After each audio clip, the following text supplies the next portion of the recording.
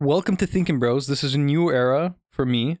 We're your favorite corner store philosophers trying to figure out life one conundrum at a time. I am Chris, And I'm Alex. and I am What kind of reformed. Chris are you? Huh? What kind of Chris are you? Yeah, a new Chris, a Mhm. new non-black shirt Chris. So this is the beginning of a new era for all the consistent fans. But otherwise, in other news, today we're going to be talking about two things. First, a book called Dopamine Nation.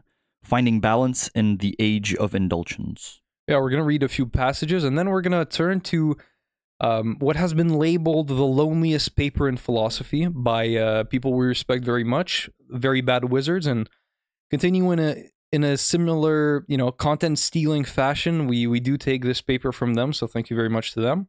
And let's get started on Dopamine Nation. Dopamine Nation is by Dr. Anna Lemke. She's the medical director of Stanford Addiction Medicine, and so Boring. she is an expert. But she wrote this book. The title is pretty self-explanatory. Dopamine Nation: Finding Balance in the Age of Indulgence. And in it, she explains very easily, accessibly to everyone, the basic mechanisms behind addiction and behind pleasure and pain, and proposes fixes to it, and with some nuance, but very simply and quite eloquently. It's a very readable book. And so we read two chapters or passages for today. The first one, where she describes through a metaphor of a balance the mechanisms of pain and pleasure. Yeah, I can try to explain it. It's like, is the word seesaw? Yeah. So yeah, if you basically imagine a plank balanced in the middle, the more you apply pressure on the happiness side, on one side there's happiness, the other there's sadness. The more you apply pressure on the happiness side, the more you will be counterbalanced by the sadness part, because the balance in the brain seeks a homeostasis, which is essentially just a balance between the two states. Yeah. So that makes sense for like all other mechanisms, right? You like in your blood, you don't want a blood sugar that's too high or too low, and so your body always seeks homeostasis. There's a range in which it's supposed to stay. If sugar is too high, your body will regulate and get it down. If it's too low, it'll try to get it up. Yeah, and the thing about that, I mean, it's so consistent with what we've thought happiness is versus pleasure. And it's essentially, if you use a substance or a certain activity that will have exhibit the patterns of an addiction, with time, the sadness part will be counterbalanced so much that you will need to stack up. The metaphor used in the book is small like happiness and sadness goblins in a way. Gremlins, yeah, Gremlins, and you will need more and more happiness, right? Of course, this happens for drug addiction, but it also happens for any normal things.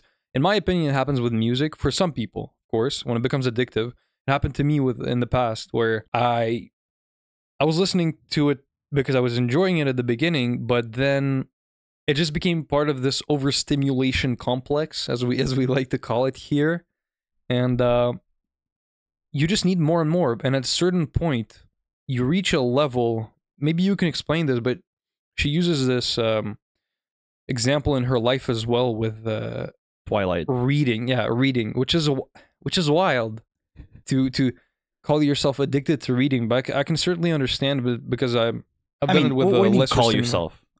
Maybe it's not imaginable for you, but when I'm not sure I remember right, but like she has a presentation the next morning, or at least she's working the next morning, and she's up until 1 a.m. reading a book just because she can't stop herself. That's For me, it's just usually the things that exhibit addiction patterns are passive, because the point of an addiction, the point of something that is dopamine inducing in a non-healthy way, is the minimization of the effort that you put in versus what you get out of it. And the thing is, music, drugs, sugar, it's all one click of a button away. It's all putting it in my mouth away.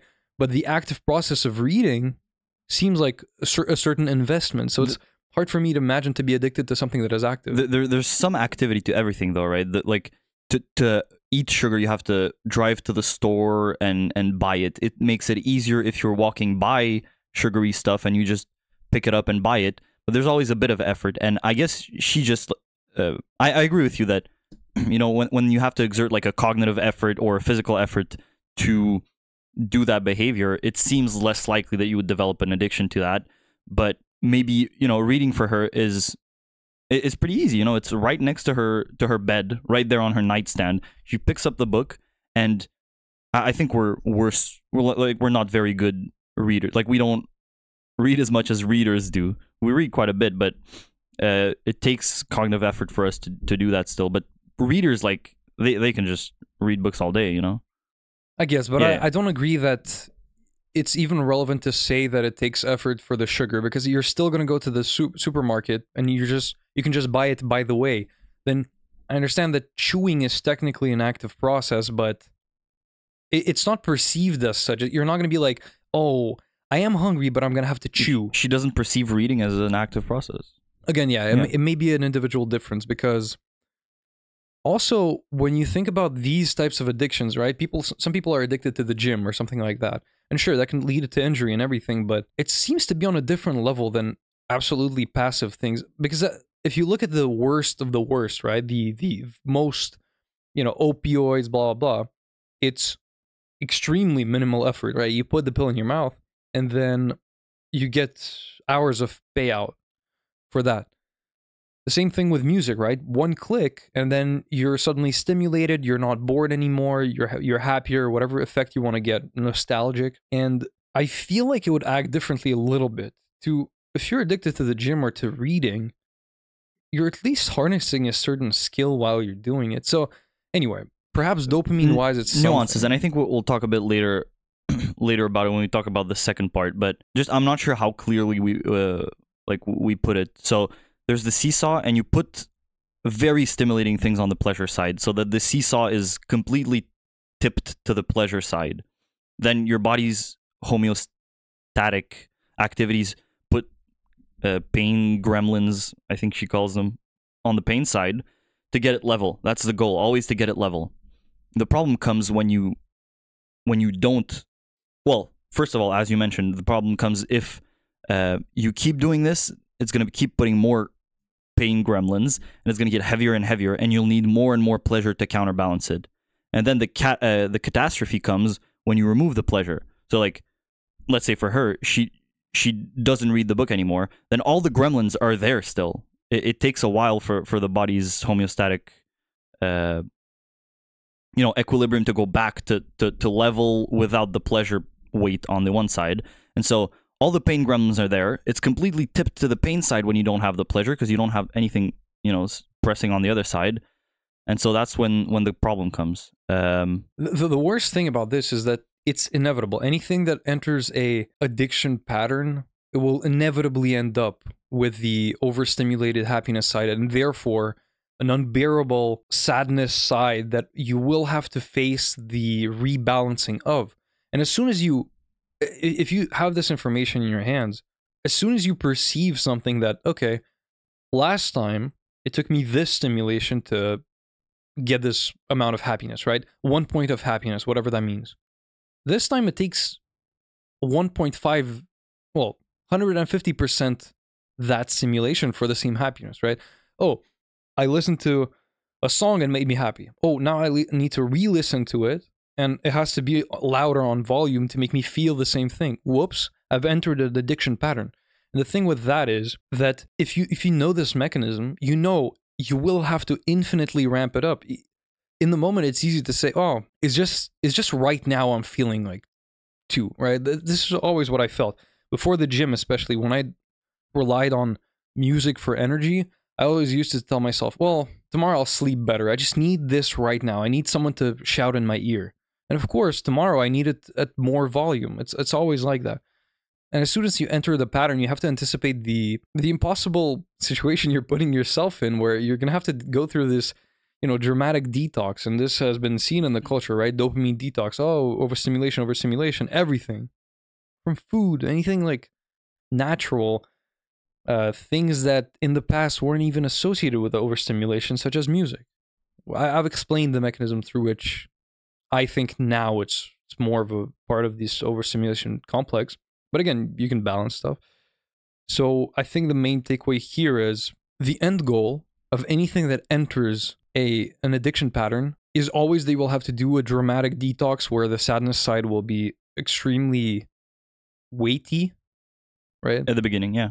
And if you know that, you have to also realize that you'll never be able to sustainably augment the stimulation on the happiness side Right. infinitely. There's That's a the main limit to thing. how loud music can be played. Exactly. Or yeah, and of course, in second part, she tells you about this complete desensitization, right? This is kind of the end goal that will make you enter that state of, okay, I have to detox now. Because so the way she explains it is, we have cones for in our eyes for Oh, the yeah, vision yeah. of three colors, and essentially, if you, without getting really into the science of it, if you stare at green long enough, then all of the cones associated with the green color will be overstimulated, and at a certain point they won't be able to even turn on. And then when you stare at something white, you will see red because all of the green will be subtracted from the white because you can't see it anymore for a little bit, right? That's Yeah, kind of yeah, it. yeah, yeah. And that's, I mean, this is science. Let's not get into it. But fun fact, that's why we have always saccadic movements. Saccadic movements I of think the so. eyes is because if we stare at one spot and don't stop, then the same cones are hit by the same light. And so we always move, so different cones are responsible for the same area, and so we always see the color as constant. And that's why cones are orange, right? Exactly. So, yeah, and that's very interesting. And it also, I think it's cool for me. If I had to think about an addiction, well, maybe except for doing nothing, the worst addiction I've ever had is the music, because at the beginning it was always something beautiful and that I used for energy, and then when it became overstimulating and re-listening to the three same songs on loop louder and louder and more times, it made me stop enjoying music as a whole. What And about that's, food? well, I wouldn't say, yeah, well, certainly, yeah.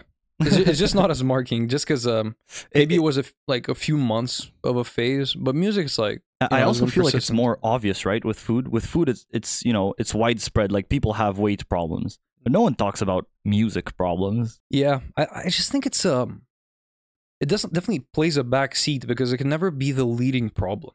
Because if you enter an over stimulating lifestyle, music will always be kind of like a tertiary problem.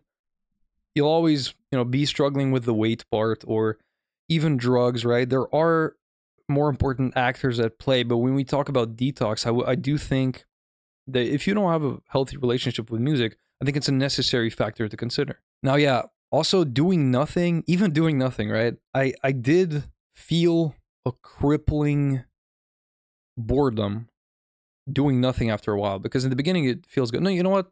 The gaming addiction as well. Mm-hmm. Same thing, right?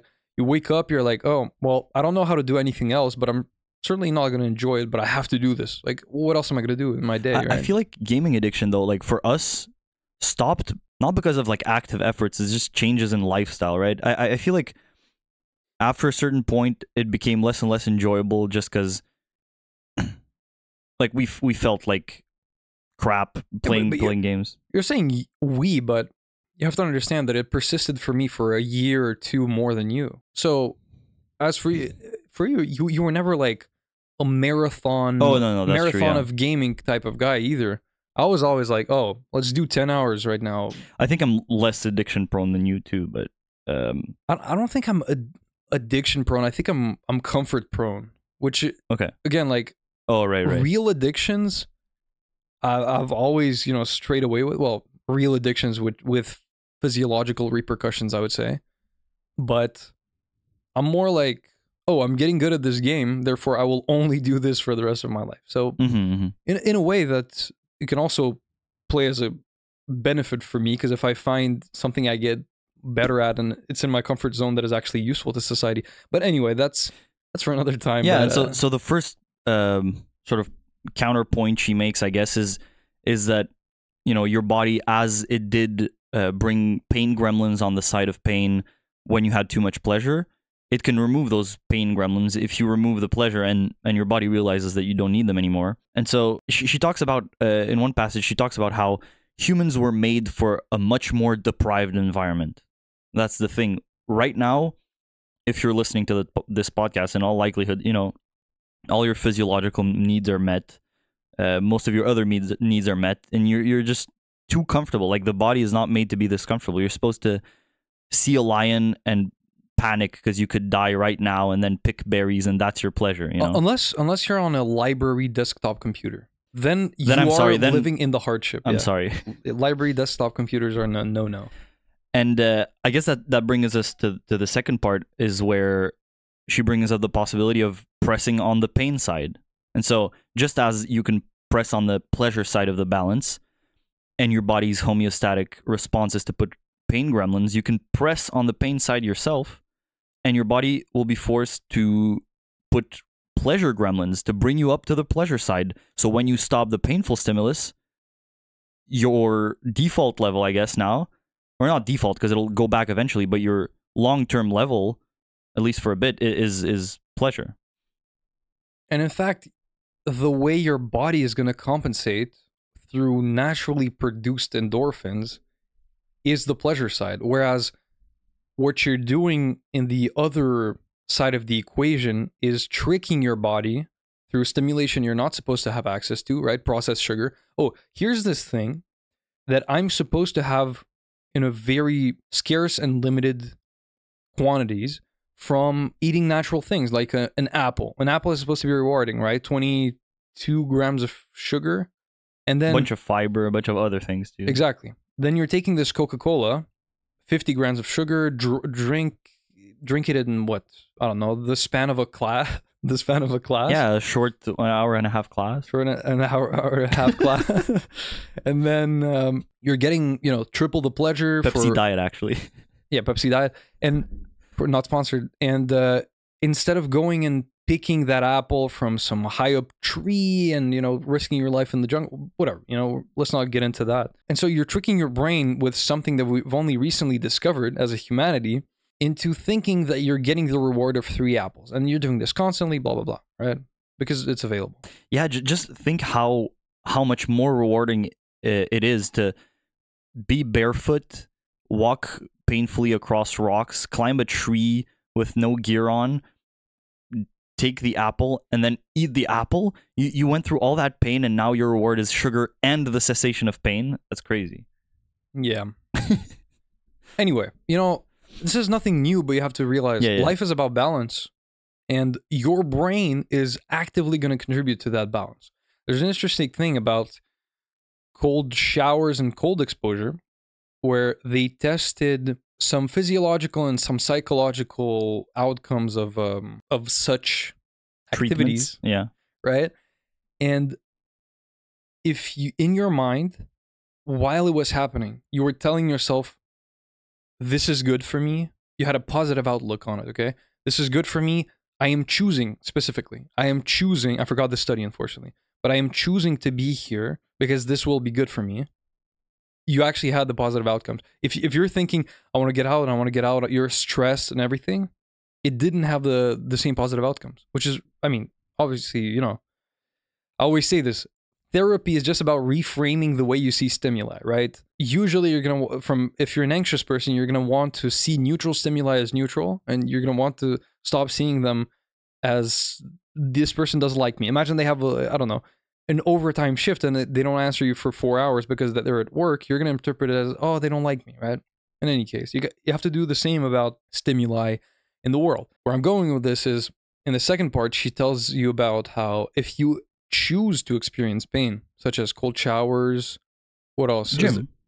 The gym, right? Things it's very noxious, right? Like, for your body, all your cells are hot, and anyway, yeah. Yeah, like, why would I be putting myself in a state where I can barely catch my breath? And you're ripping your muscles. Yeah, you're ripping your muscles. But obviously, it has countless good effects on health, fitness. Well, yeah, fitness, musculature. So, but I before I read that, I didn't even think about, like, oh yeah, right. I'm just actively sitting there and tearing my muscles, right? So if you are to do this and induce pain in your life in a smart way, right? Because the point of pain physiologically is to tell your brain, okay, something is wrong right now. You have to address this problem. But if your reason tells you, oh, this is not damaging my body, right? You're not spraining an ankle, you're tearing your biceps because you want them to become stronger. This is very different. And this is where you can overrule the stimulus that your body is telling you that is noxious and simply interpret it better. I told this story in my blog the other day, but I was once stretching and it was really painful and I wanted to stop. And then I was in this Marcus Aurelius Stoic stuff. And I reminded myself, wait, the pain is a signal that something is wrong. I know nothing is wrong. This is just muscle stretching pain, although it's quite intense. I just have to reframe it. Like, I answered to my brain, hey, I know you think something is wrong, but it's not. Look. And I could continue. The pain was lesser. So I reframed the pain in the moment. This is my randomized control study. Oh, okay. Trials. So yeah, inducing pain. And this is, I mean, nothing new, right? David Goggins, who we've talked about extensively in the past episodes, has always been preaching this. Now, I also think, obviously, you have to do this in a smart way. Like, for understanding this mechanism can also tell you about, even if you do this purely for the sake of feeling pain, but you frame it in a good way, you're going to get the pleasure from it. But I like to do it in a useful way, right? Like, David Goggins is going to go out and do an ultra marathon for like 2 days, 3 days. You can intensely work out in the gym for 55 minutes, right? And that is not only going to contribute to your muscle, but also to the happiness and sadness balance in your brain. Chosen sadness is good sadness, but you can also amplify it with making the things that is making you sad or suffer through hardship actually useful. This is what I like to preach, because as we've discovered, yes, chosen sadness for its own sake can be beneficial. Why do you say sadness though? Well, because that's the words that are used specifically in this metaphor in the book. Happiness versus sadness. Pain. Oh, pain? Okay, my bad. So pain. Right, my bad. So yeah, cold showers, physiologically good, reduces inflammation, plus very hard, therefore you'll get the endorphins after. And this is not artificial. That's the thing. Like, we don't have, in this overstimulation society, we don't have mechanisms that systematically induce discomfort, so you then get your brain's natural response in endorphins and happiness. That's the one thing we don't have. So this is actually a good way to acquire happiness. Oh, like you take like a drug and it makes you be in pain and then endorphins respond? Yeah, it gives you a tummy ache to the like after for 3 hours you're gonna feel good. So that's the one thing we don't have. Yeah, I'm pretty happy with that. Yeah, but just one last thing. I'm not sure if you read this far because I read a bit more. I didn't read it. This was all intuition. I'm not sure. You just looked at it, X-ray vision through the book. Yeah. She talks about a patient of hers that started, cold showers, and then from cold showers, sort of the addiction mechanism started, and from cold showers he went to longer cold showers, into a cold bath in his, just in his bath, and then he needed to buy ice, and then after he bought ice and put it in, he bought a dedicated tub that he could put cooling coils in, and he could cool. Then it was even colder, and a layer of ice formed, and he had to break it every time he went in, and went colder and colder. And also, the water when you're in a cold bath that's next to your skin begins to warm, but it sort of stays there, I think. So you get colder if the water circulates. So he bought like things to make the water circulate. So you can go pretty far in that direction too. So I wanted to hear your thoughts about that. And but she ends on a positive note though, because this patient made it a social thing. He made like cold bath parties where he and his family, he did it with his kids, and he invited his neighbors, and like they did it all together and induced positive effects. Which I think, like, even though it sounds so much like an addiction, the patient himself was like, oh, now that I'm saying this sounds like an addiction. But I feel like it just doesn't get out of hand like the other thing does, right? You know, I didn't even think about this, but if we go back to the kind of experience helmet episode of Black Mirror, which we may have referenced in the past, where you could put a helmet on someone and put the same one on yourself, and you would experience exactly what they physically experience. And remember that kind of devolved into people experiencing the unique experience of death, right? Where, so for anyone who hasn't watched it, in the beginning it was just, oh, I want to know how, a certain pain feels for someone, or hook myself up to a person that is extremely happy. I don't really remember the details, but eventually it devolved into, okay, what's the one thing you can't feel multiple times or feel without it, having time to enjoy it? And it was death. Having time to enjoy death. Well, experiencing it, Yeah. right? And so there was just one or a few people who just started being serial killers to experience this unique thing about death. And when you were talking, I guess I can definitely see how you can get addicted to pain, right? The masochism, maybe that's the main takeaway as well is, and she quotes Socrates, so she's after my own heart. Pleasure is interlinked to pain in a yin and yang kind of way. To use Zen Buddhism terminology, they arise mutually. They're not opposites. It's crazy though that Socrates just predicted the thesis of this book by a scientist. Straight up, like line for line. That's what he said. Yeah, well, we're not gonna get to praising Socrates because you don't want to take me down that path. But yes. Socrates.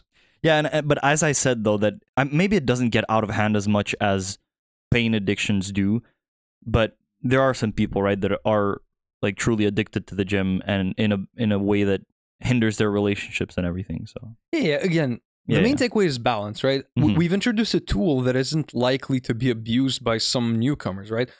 Yesterday, I tried a cold shower. Could stay in it for like maybe 25 seconds, right? I haven't even considered the avenue of an addiction. That's the truth. But yes, it's a great reminder that balance is extremely important because it's definitely harder to get addicted, yeah. Sure. Maybe there's a certain barrier you can break through where it's actually you become dependent on it because you tell yourself, okay, well, the pleasure things, the hedonistic things are off the table right now, but at least I can hurt myself so my brain makes me feel good as a consequence. Like, I can see that happening. And it definitely is harder to get addicted because the addictiveness of drugs is correlated with their time of onset of, I want to say symptoms. What is it? Effects, I guess. The onset of effects. So if you ingest drugs, if you digest them, it takes a while for your body to digest and put it through your system and get it out in your body. And so those drugs are less addictive than drugs that you inject intravenously because that goes straight into the blood, from the blood in the brain, and then the effects are there, like seconds, minutes, right? And for the pain homeostasis mechanism to kick in, it's not in a couple of minutes or even, maybe a couple of minutes, maybe tens of minutes. It takes longer, harder to get addicted. Right. So the main takeaway is if you have a good digestive system, you're more prone to addiction. So remember that. Yeah, and this is the conclusion from this. Thank you. Yeah, thank you, doctor. So I think we're ready to move on to the most legendary paper in philosophy. Now, I was rereading it this morning and I told myself, well, for non-philosophers, right, for people who don't like to practice logic, I do think they're missing out on the fun. This is what I was thinking. They're missing out on a little bit of fun.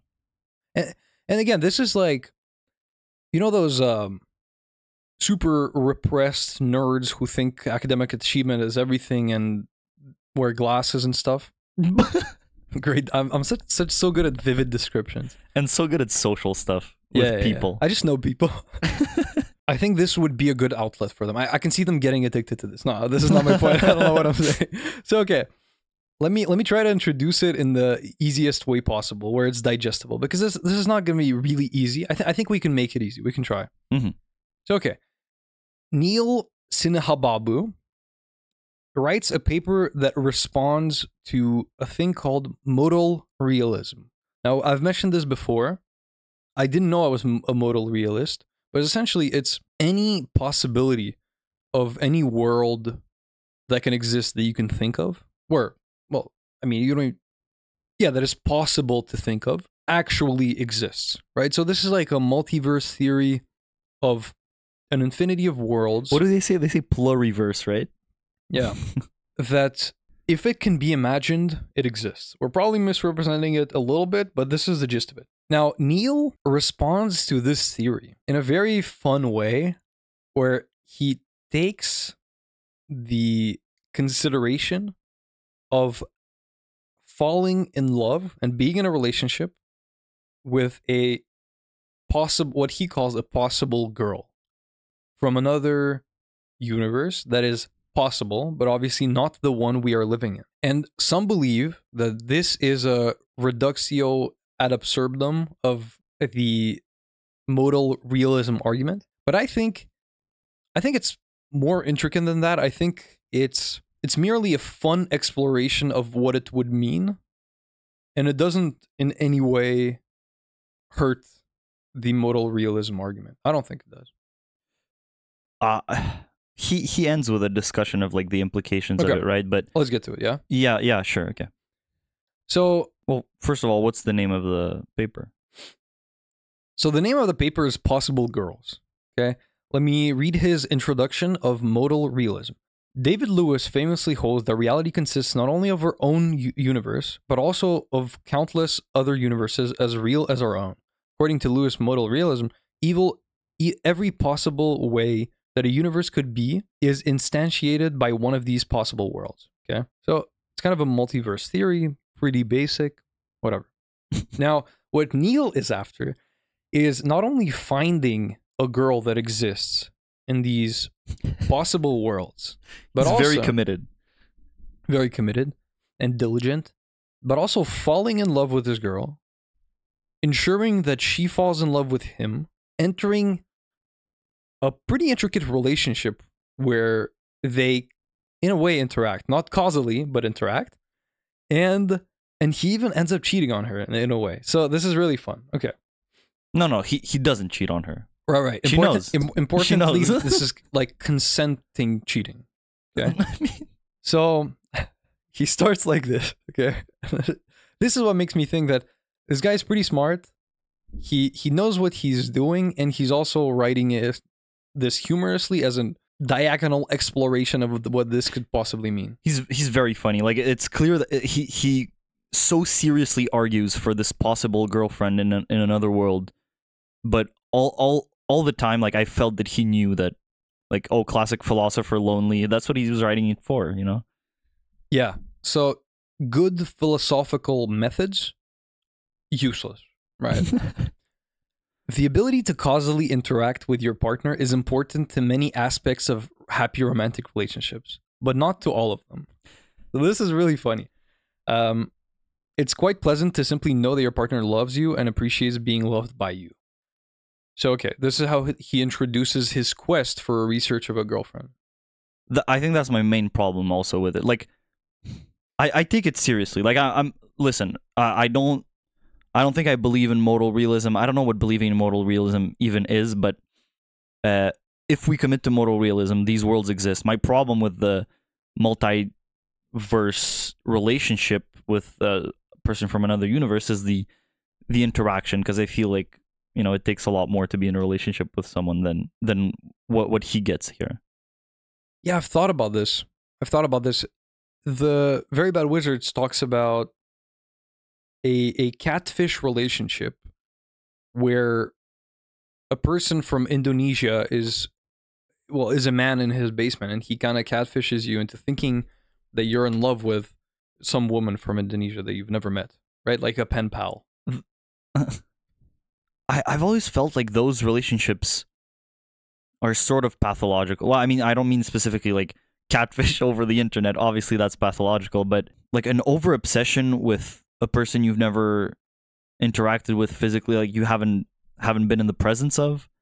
I don't like that. Like, I don't see that as a relationship. Well, that's interesting. I do think mere emotional attachment can be a viable form of a relationship. Also, you know, long distance relationships. Well, then of course there's the causal interaction. But just to address what you were saying, yeah, do you need a confirmation that they exist through the establishment of a relationship when you can physically interact and then it turns into a long distance relationship?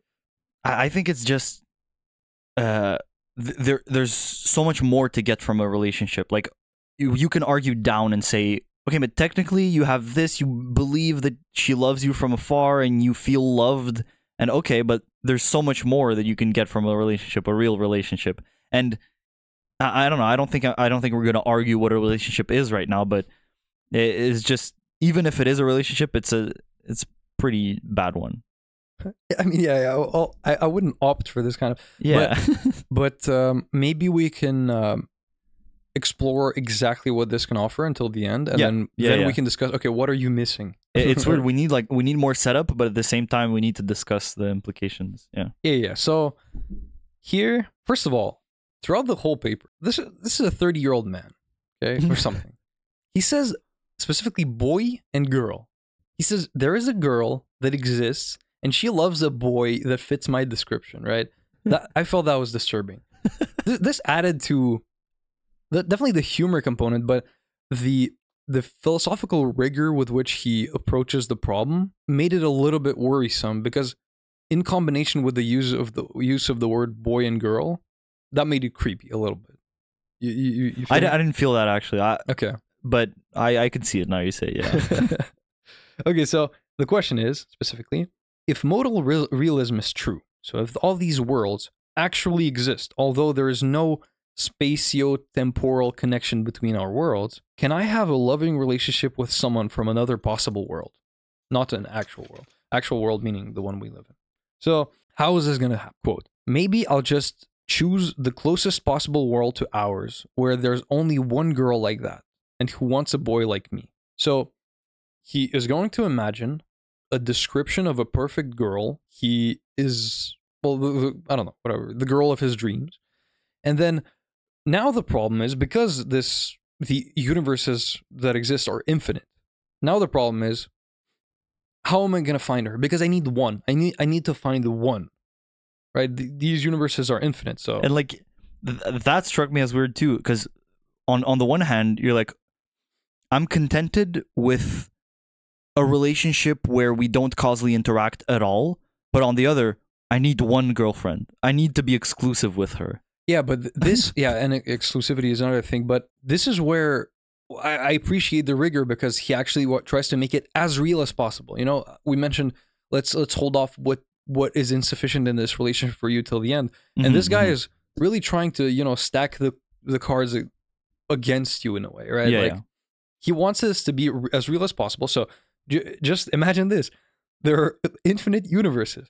He is going to imagine a perfect girlfriend, and he will find one that fits this description and wants to be in a reciprocal relationship with him. So at this point, she exists. She exists because in modal realism, she must exist. The exact description he wants in his head. But now the problem is, how is he going to find the one that wants him? Exactly. The problem exists. There are an infinity of girls that exist matching the description. And also, of course, they have to like a boy fitting his description, right? So there is no certainty that he's going to find the exact one that he wants. And also, there's no certainty that in adjacent possible worlds, there aren't boys which these girls are going to like instead of him. But he wants this monogamous relationship. So the fix to that is that she has to be interested by him down to the subatomic particle. So she has to have such an exact interest in specifically him from specifically this world that he's living in right now, our world, okay? So the way he's going to achieve that, so at the very least, right now, he's restricting her interest. He's making sure that she finds him. She has to love exactly him and nobody else can be possible. And then the problem is going to be, how can I find this exactly? Because in modal realism, once again, infinite boys matching his description exist in worlds that are different. But only one fitting his description down to the subatomic particle, fitting our world down to the subatomic particle. So how is this possible? On Lewis's functionalism, it won't be right to attribute such a complex desire to her unless she engages in some kind of activity that makes it clear that her desire has exactly this content. So what he's gonna do is he's gonna make the daily occupation of this girl to sing about every characteristic that composes him and this world. So all she does is all day she just sings about every particle that composes him. Okay? She's immortal. Yeah, now this is insufficient because 100 years wouldn't be enough to narrow down the infinity of the worlds to exactly him. So she must be immortal as well. And it's at this point, like, it's so funny how seriously he takes this. She's immortal, but she's also eternally beautiful. Eternally young and beautiful. Perhaps she's immortal with eternally youthful beauty, spending each day singing out every fact about my world that differs from hers. So already we've entered a dystopian relationship. Like, I can't imagine anything more horrible, okay? But this guy is going to use this, hypothetically, to remedy his loneliness, essentially, right? He starts the paper. I mean, I didn't read this, but this is funny as well. He starts the paper with, like, I am a lonely philosopher, and I need, like, something like that. Okay, so up to now, there are infinite worlds. He can imagine a girl. There exists a girl that matches the description he wants, that wants him specifically in his world. Yeah, so she exists. She wants exactly him, right? So already this was a challenge considering the infinity of worlds, but he's found it, okay? And this is what's interesting, okay? There's he starts the next paragraph with, there's no reason for you to feel jealous, of course. There are myriads of possible boys, girls, penguins, and talking donkeys whose affections have settled upon you. You might be depressed because no actually talking donkey exists, but you can rest assured that there's a possible donkey who is reciting a full particle by particle description of all the differences between our world and his. He gets especially excited about bringing out the parts that concern you. He's like, don't worry, I found this girlfriend, but you don't have to be jealous. Whatever you want, even if it's a talking donkey, he exists, right? So this can apply to you as well. And this is what's interesting to me, right? Just logically. This guy's obviously, he's got some pretty strong logical tools. But my problem with this, and at the end he mentions, you know, the classical epistemological tool of all bachelors are unmarried men, right? Just all multiverses must fulfill the following condition: all bachelors are married men. This is just logical, because the logic is we get the concept bachelor from naming unmarried men specifically, right? So a counterfactual can't exist. So now what bothers me here is that we call a donkey something that doesn't talk. I thought exactly that. Right? It's not a donkey that loves you if it's a talking donkey. Exactly. It's a you different can't thing. use that word. So he's like, well, he consoles us, but I can't be consoled. A donkey is not part of the possible worlds, right? Yeah, but I still feel lonely. no, but I mean, it's not part of the possible world. Okay. No, but the thing is, you can imagine a world where the donkey is exactly the same as it is, the same hair, luscious, the same Same strength, number of flies flying around the donkey, same strength, but the only difference is vocal cords and he can talk. And also he's reciting every particle that I'm composed of. Yeah, sure, but it's pretty close to a donkey. You don't have to feel jealous. You've settled absolutely nothing, but I don't agree with this as a fix. I think this is a problem with his paper. Disregarding all other problems. I mean, the thing is, it's not a problem with his paper. He could have just not said talking donkey and it would have been fine. But like, it doesn't interfere with the logic of the rest of his paper. Yeah, realistically, that's also a reason I'm bothered by it, right? Because he could have said, oh, there's also a girl for you and ended it there. But he's like, oh, there are penguins and there are talking donkeys that want exactly you. Well, no, I don't think so. But I guess he says talking donkey, so it's not a donkey that like we imagine. Yeah, donkeys. But it's not merely a talking donkey. It's one that, you know, has a consciousness and whatever. No. Well, because he's reciting every particle of me, so, and gets excited. But maybe you're, you know, a mechanistic thinker, and you don't think he has consciousness if he's reciting the whatever. I think you're going too deep here. What? Maybe there's no going too deep on such a thing, because I need. Starting to read this paper is going too deep. I need this. But maybe we can get to the end and I can read the quote about bachelors and we'll see if it actually clashes with this. Okay, so now there's another problem, right? If you guys, maybe in your mind it's settled and he wins you over here. But there's another problem. how does he pick exactly her out? Because considering the fact that there's an infinity of such girls, there must be a way to pick exactly one out. Not her. I don't mean her, but there are an infinity of girls matching that exact description that we've come to for now. He just needs one.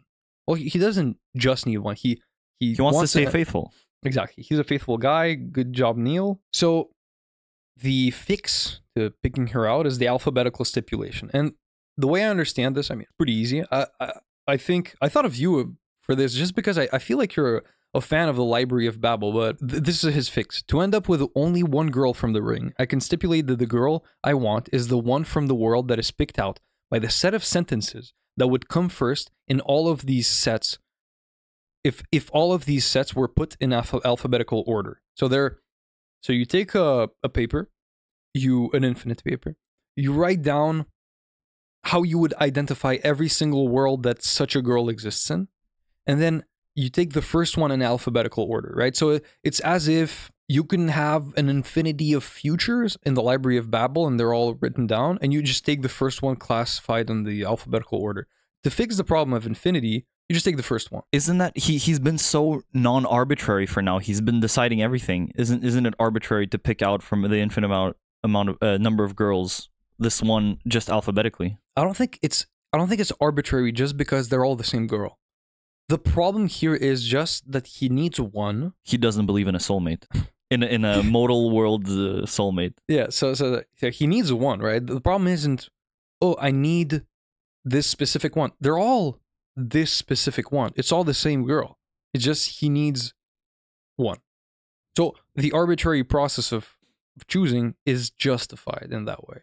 Just because it's arbitrary is usually when there are multiple options at hand, but this is like the same option in infinity of times. Okay, so all good. That's fixed for you. And the problem there was that those girls that do that exist in an infinite amount of worlds that are different, right? But since there are infinite amount of worlds, he still wants to pick one, and he just picks the world that matches the description. Yeah. Yeah. Now, this is not a perfect process, right? He even limits himself. He uses a prefrontal cortex to inhibit his desires, because now he enters the realm of impossible girls. And he says, well, some might ask, why don't I go for impossible girls? And this is what he says. Impossible girls have some appealing features. In an impossible girl's world, it can be true and false that she kissed me. In any possible girl's world, and in my world, it is merely false that she kissed me. This is so funny. So he then says, I must leave girls of whom everything is true and false to boys with less conventional tastes than mine. That's because in the realm of impossible worlds, the girl will and will not have tentacles, right? And will not have hair growing out of her teeth, you know, stuff like that. Yeah, and that's just not his cup of tea, which is, I guess, is reasonable.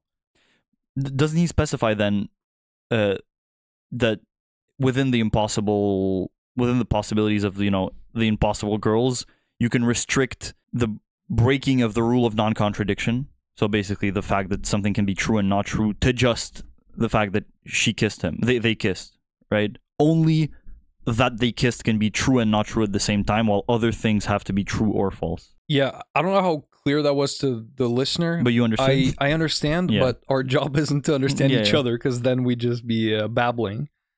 No reference to the Library of Babel.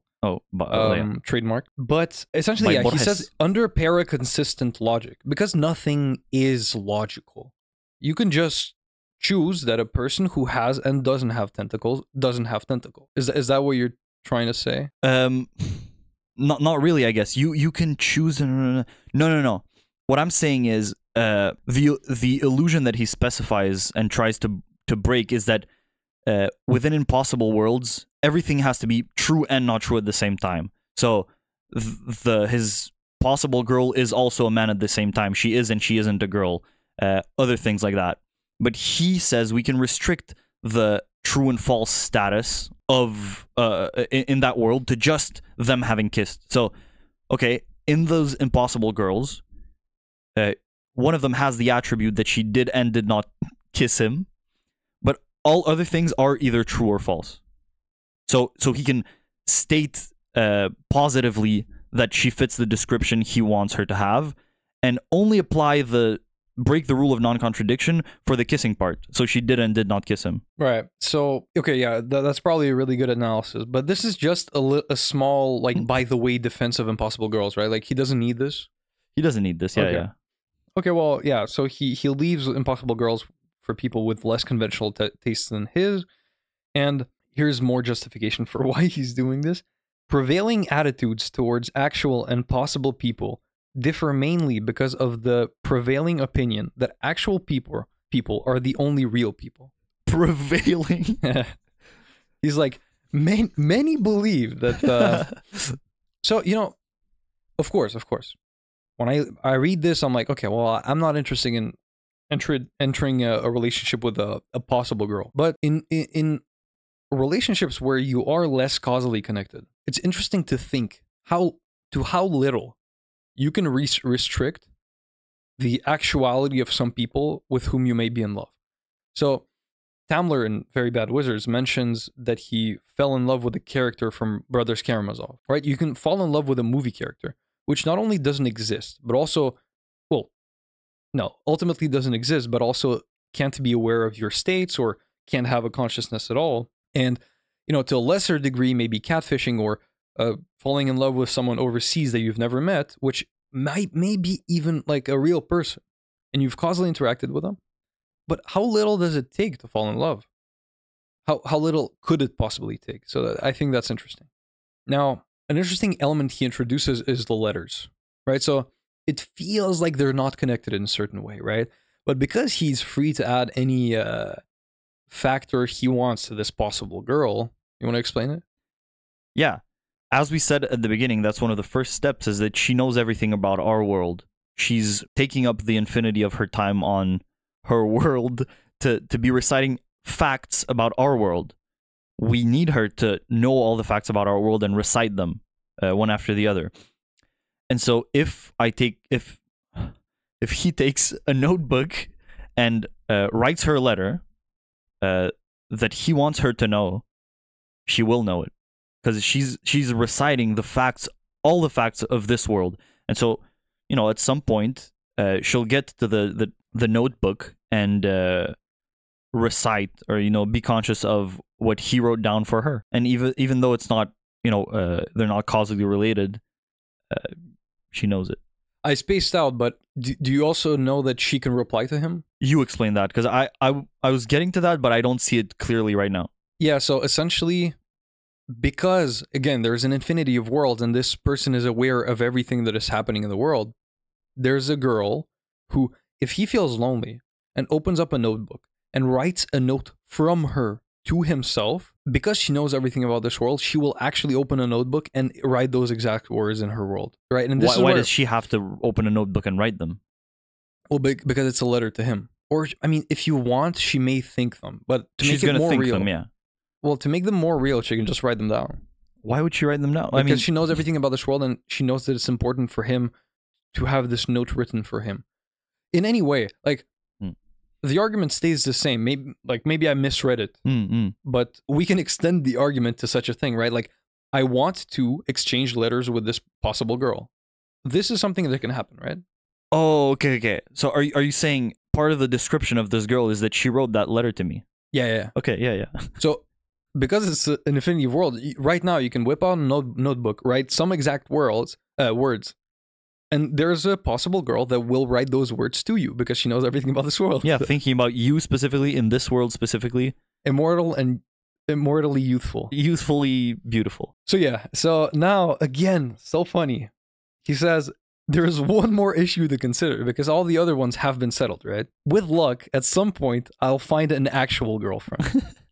And then essentially he enters this thing about, I can break up with my possible girlfriend because she's kept me company when I needed it, because she knows absolutely everything about this world. And she knew the breakup would come. So he doesn't have to feel guilty about this. Mm-hmm. Disturbed, man. Disturbed. He also kind of, what's the thing where he taunts her? What's an expression for taunting? Like wiggling a carrot in front of her. Mm-hmm. He says, she could have chosen a more permanent boyfriend from among my counterparts. It's mysterious why she still chose me, but actual girls are mysterious to me in many ways. I mean, Yeah, that was I so get funny. sadder That and was- sadder about this guy, but I have to, But I mean, he doesn't taunt her. That's what she wants. She wanted him for the amount of No, time no, that she but had him. I don't think it was. I don't think I wanted to use the word Yeah. taunt. I wanted to use the word flaunting because it's like he's boosting his ego. He's like, well, look, I was gonna break up with her anyway. I don't know why she chose me. I mean, like I'm a cool guy, but like, I fit her description to the subatomic particle level. Yeah. Anyway, very funny. Now I forgot the bachelor thing. Let's see how this ends. And this is the final blow. Okay. I thought of my possible girlfriend and smiled at the thought of someone out there who loved me and desired to be loved by me. In quick succession, I realized that she knew I was thinking of her. After all, she knew every temporal part of me down to a micro-physical description. She knew everything I was saying and doing. I felt more motivated to act like a worthy man. My posture straightened. I came to believe that she was happy about my writing this paper, and I wrote more of it. So this is him describing the effects that thinking about such a girlfriend had on him when he was doubting writing this paper. Now this, if model realism were true, which is kind of a big if, she has just had a causal relationship with him. Yeah, because as long as he believes that this is true, well, that's the thing. It's interesting. What's a causal relationship though? Does there need to be a reply right after to her? Because look, if two things are true, so these worlds exist, right? So modal realism is true. And, well, if modal realism is true, this guy has definitely figured out how to get a girlfriend, okay? He's a stud. Wanted by an infinity of girls, which is way more than anyone on this earth can say for himself. So, and he believes that she exists. Then it is contingent upon her knowing that he exists and writing those letters and caring about him, that his physiological states change to being more motivated to write this paper. You see? So I think this is cool because it's a causal relationship in the sense that if modal realism is true, then this is a causal relationship. But the interesting thing about modal realism is that I think this is why this is sometimes read as a reductio ad absurdum of the argument, is that it is not spatiotemporally connected and there are no causal relationship between worlds. So this is quite a conundrum. Yeah, but I mean, is it only physical? Like physical causal relations? No, certainly not. Certainly not. I mean, even us, right? You could talk with someone on the phone. Well, I guess that's physical because it makes vibrate. But thoughts are physical too, right? Like they're electrical impulses. So everything is physical to a certain extent. That's what I think. And I think it's a reach. Sure, but like there's causal connections between my dreams and my actions then, right? Like if I have a dream and decide to sell all my property, then the dream caused me to but that's true. Yeah, well, yeah. I don't know. When you're giving any example from this world to this world is not going to help you, right? I think it's quite an interesting consideration because it definitely challenges our view of what is causal and what isn't. Interesting within the scope of this paper, because otherwise, yeah, sure. Certainly, it's more of a metaphysical inquiry because if you think about it, for me, causality is just okay. In 100% of situations where the thing A didn't happen, that usually leads to thing B is not going to happen, right? 100%, and then in 100% of situations where thing A happens, B happens as well. Sure, yeah. And in this sense, right, like if you restrict the infinity to girls that, I don't know, you from infinity, you remove all the girls that actually love him and make him aware of it. They're not going to have this effect on him of straightening his posture. But then again, right, if you do remove it from infinity, so you remove the cause, but don't make him aware of it, he's still going to have the reaction. So you would remove the causal relationship. Have I found the crack? Say that again. So if you remove the cause, which is? So a god that lives beyond modal realism from infinity of these girls removes all the ones he's interested in. Yeah. But doesn't make him aware of it. Okay.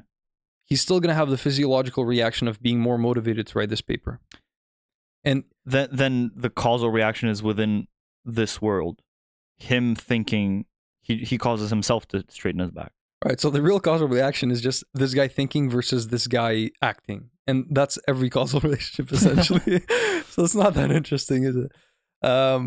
Yeah, I don't know. It was a cool exploration, I'd say. It was fun though. Like it's fun to read. It's the first fun paper. It's the first thing I read in philosophy that I can say is fun. Like realistically. Realistically, yeah, and he made money off of this, right? Presumably. People get money from writing papers, right? I checked him out because I wanted to see if his face matches the disturbance level of a person who would write that. Now my diagnosis I'm not going to say, because obviously when this is going to be extremely popular and my words going to be taken out of context, this won't be favorable for me. But I made the analysis, and essentially in his Twitter description, I think he has his two main achievements as this paper and another paper. So he says Neil blah blah blah, writer of Possible Girls and something else. So this was big for him. This is the interesting thing. I mean, good for him. It's a good paper, I think. It's a good paper. You know what's interesting? A lot of metaphysics pretends to operate on a high level, but doesn't do much more than this guy did. Than this does, yeah. Right? He proved something that essentially if you use the logic to which humans have access to, if you use metaphysical theory, you can come up with some pretty fun things like free will doesn't exist. Right? Oh, what an interesting exploration. Is it? If I want a donut, I can get a donut, and maybe some things will happen that prevent me from getting it, but whatever. So, free will, Possible Girls, and much more on next. So, what's the figured out rating? How are we still doing it? What are we doing? This was fun rating, figured it out rating. Dude, I think 10. If 9 or 10. Yeah, I want to say 10 because dopamine was straightforward, and this guy, you know what, 9, yeah, because I feel like there's some parts we don't like exactly nail down. Certainly, I think I didn't get to the bachelor part. I think the talking donkey and all bachelors necessarily being unmarried men. That's because of it is by definition that. What was your problem with that? Donkeys as well. My problem is that bachelors being unmarried men. It's a new thing. It's a talking donkey. Right. So the thing you use to describe it is a talking donkey. Exactly. So it's not a donkey that loves you. It's in that possible world a talking donkey that loves you. I'd still stick with a 9. But then again, like if you extend possible to things that aren't even imaginable to us, it's imaginable. Well, isn't it? Yeah, but then it's also consistent with him saying she's immortal, and then talking donkeys. Right. But then I just don't feel like it's that much of a leap to say that it's also possible for the rules of logic not to apply to those worlds. I don't think it's that's impossible to have something that is that and not that. And I don't know. I guess he considers that. Yeah. I guess I don't know how to think about this, but yeah, those are just the two possibilities. Whether it's either in the multiverse, the rule of non-contradiction holds, or it doesn't. But I think that was interesting in whatever. I'm not gonna get into it. In the intro to logic class, so interesting to get like deep and to say the assumption of this logical system we are using, which is like basic logic, is that is the law of non-contradiction. Something can't be true and false at the same time. I think that's so interesting that people create whole systems where that's not true, and I don't even know how you navigate those. Yeah, I think Alan Watts says something pretty interesting about this. He says we always say, "Oh, we anthropomorphize, gods, blah blah." We make this mistake, but everything is a human state of consciousness, right? Everything is just a pattern of activation of our neurons. So even E equals MC2 and the laws of logic are anthropomorphized because they are human in nature. They only exist as far as they're perceived by humans, right? So I don't know. Like, I'm a big fan of logic, but I don't know why people say that the one thing that is invariable across everything. I disagree with Descartes about this. I disagree with blah blah blah. Is logic, right? Like in dreams, it is true that 2 × 2 makes 4, right? The one, I don't know. They hold this to a higher standard, and something having tentacles and not having tentacles is somehow much more unimaginable than someone who's immortal. It is. Just think about it. Like I can imagine clearly a person that's immortal that just never dies. Okay, I can imagine it. No, but like I But don't know. imagine but imagine in your head, like, okay, I can. While I was reading the paper, right, I imagined a eternally youthful girl. I can imagine that. We can both imagine that. Then I just keep her for the rest of time and beyond time to infinity. You know, I have some resources to go with. When I imagine someone that has and doesn't have tentacles, I imagine tentacles or I imagine not tentacles. I can't imagine both. Right, Schrodinger. Right. Yeah. Yeah. I mean, I'm not gonna just like pile on to my own argument and just say no, I don't see the distinction. I definitely see the distinction. It's just it just doesn't feel like, okay, humans can't imagine the fourth dimension. Therefore, there's something different about the fourth than there is about 1, 2, and 3. I don't agree with that. I definitely can't like visually imagine it in my head. Mathematicians probably can, like abstract mathematicians. Anyway, we never usually do this, right? Go talk after the rating. How dare we? So thank you for listening. Visit us at thinkybros.com or contact us at thinkybros@gmail.com if you want to leave some thoughts or all thoughts, whatever. And we'll see you next week. See ya. See ya.